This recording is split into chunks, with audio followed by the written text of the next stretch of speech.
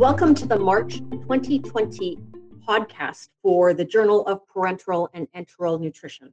My name is Kelly Tappenden. I'm editor-in-chief of JPEN and professor and head of kinesiology and nutrition at the University of Illinois at Chicago.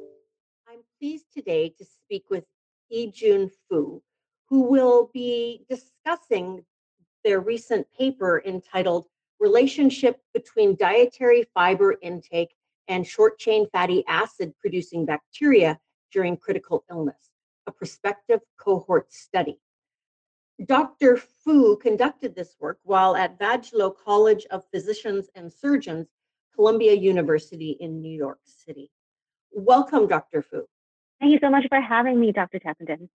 It's very interesting that there have been a few papers now showing us that during critical illness, there is a rapid shift in the intestinal microbiota. And you've gone ahead and looked at studying this.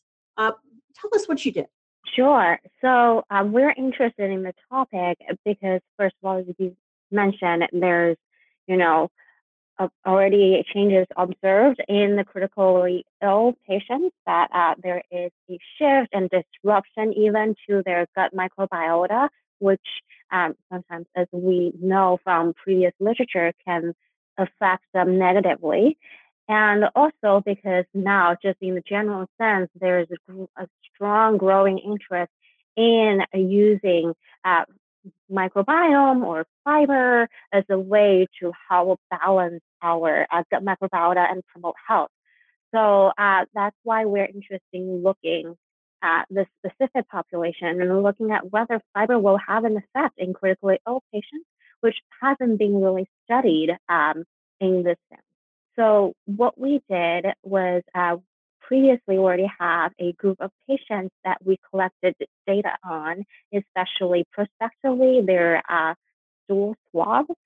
So we did a retrospective analysis on these 127 patients and looking at their fiber intake when they were first admitted in the intensive care unit. And by comparing the fiber intake level within the first 72 hours of ICU admission, and then look at if there is changes in their gut microbiota from their stool sample. If I clarify then, the fiber intake that you assessed was prior to admission. So not this first 72 hours following admission to the ICU, but that prior to admission. So let me clarify. The fiber intake was actually during the ICU admission. So we started at 0 hour of ICU admission, and then our cutoff point was at the 72 hours after their ICU admission. What we went back into the medical record and looking at how the patient was getting their nutrition, whether they were taking nothing by mouth at all, or whether they were taking tube feeds because of certain medical conditions, or if they were actually able to just taking regular diet from the hospital. And our wonderful nursing staff in the ICU was able to tabulate the amount by, for example, if they were taking diet by mouth, they were looking at what kind of diet that was and how much percentage of the plate that patients finished, for example, 0%, 25, 50, 75%. And if the patient were taking in nutrition by tube feeds, then it would be the amount of tube feeds, what type of tube feeds. Every hour they will log how much cc of the tube feeds patients were taking in. So from that, we were able to get a very, as detailed as possible amount of the nutrition they were taking in. And we collaborated with a nutritionist in the hospital that was able to gather us, calorie information and nutritional information from the diet in the hospital, as well as the standardized tube feeds that we were able to calculate amount of fiber and amount of calories for these patients during the first 72 hours in the ICU. Okay, very good. So you had no control on which patients received the higher fiber diet, you just looked at that retrospectively, um, as you said, nested within a prospective cohort. So let me ask then, the individuals who received a higher fiber diet um, probably had differences in the provider that they were receiving. Some physicians may recommend that versus not. Perhaps there were changes in the severity of illness because if someone had a very severe situation, they may not have been receiving a fiber diet, as some providers would be less comfortable with that than they would a less sick patient, if I may say. How did you control for things like this? Yeah, that's a very good point. So we definitely, as any retrospective study, it is very crucial to control for these factors.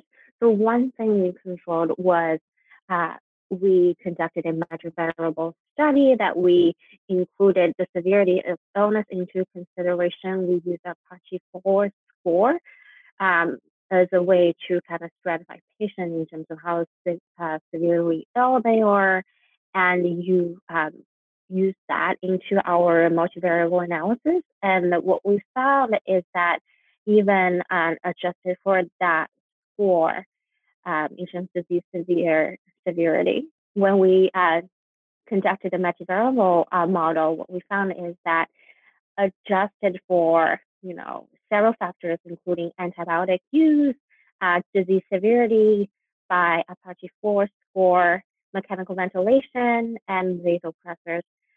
Fiber intake by every 10 grams was still deemed significantly different compared to, ultimately the amount of increase in the kind of beneficial bacteria in their stool sample. Another point you mentioned, which is also interesting, is provider difference. I think there will be something very, interesting to look into in the future. What we found here is that looking at patients um, in terms of their side effect, we noticed that patients with abdominal distension as one of their symptoms manifestation was actually not significantly more in the no fiber group. um, what we think what was happening was probably because, given the abdominal distension and the known, side effect of um, fiber intake or even just general nutrition intake, probably there were provider concern, provider factor into what patients were eventually given nutrition and given fiber during the first 72 hours. What other factors then? You measured these different covariants. Which of those also impacted the microbiota, resulting in a dysbiosis? We would say we were very interested in looking at and control for the antibiotic use. As we all know, antibiotic use will disrupt the microbiota.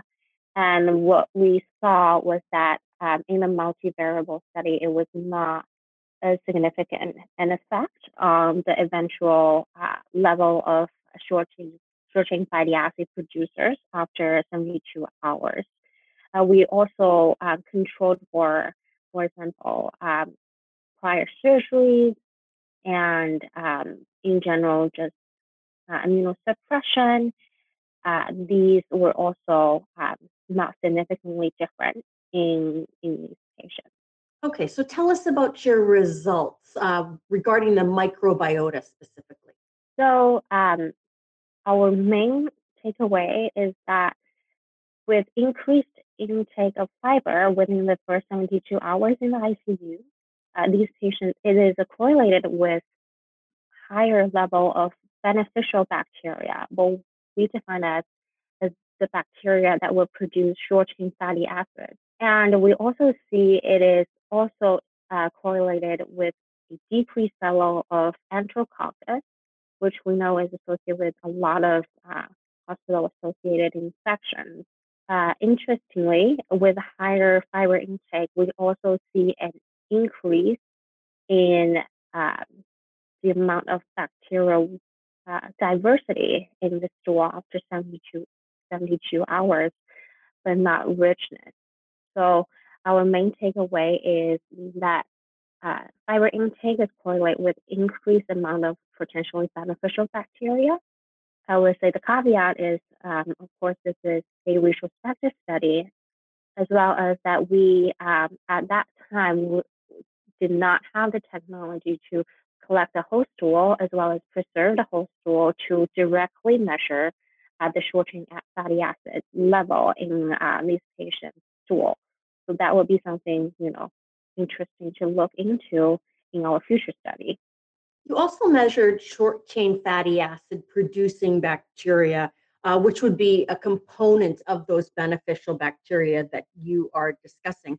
And it appears from your data that as the fiber went up in the relative groups, so did the percentage of short chain fatty acid producing bacteria.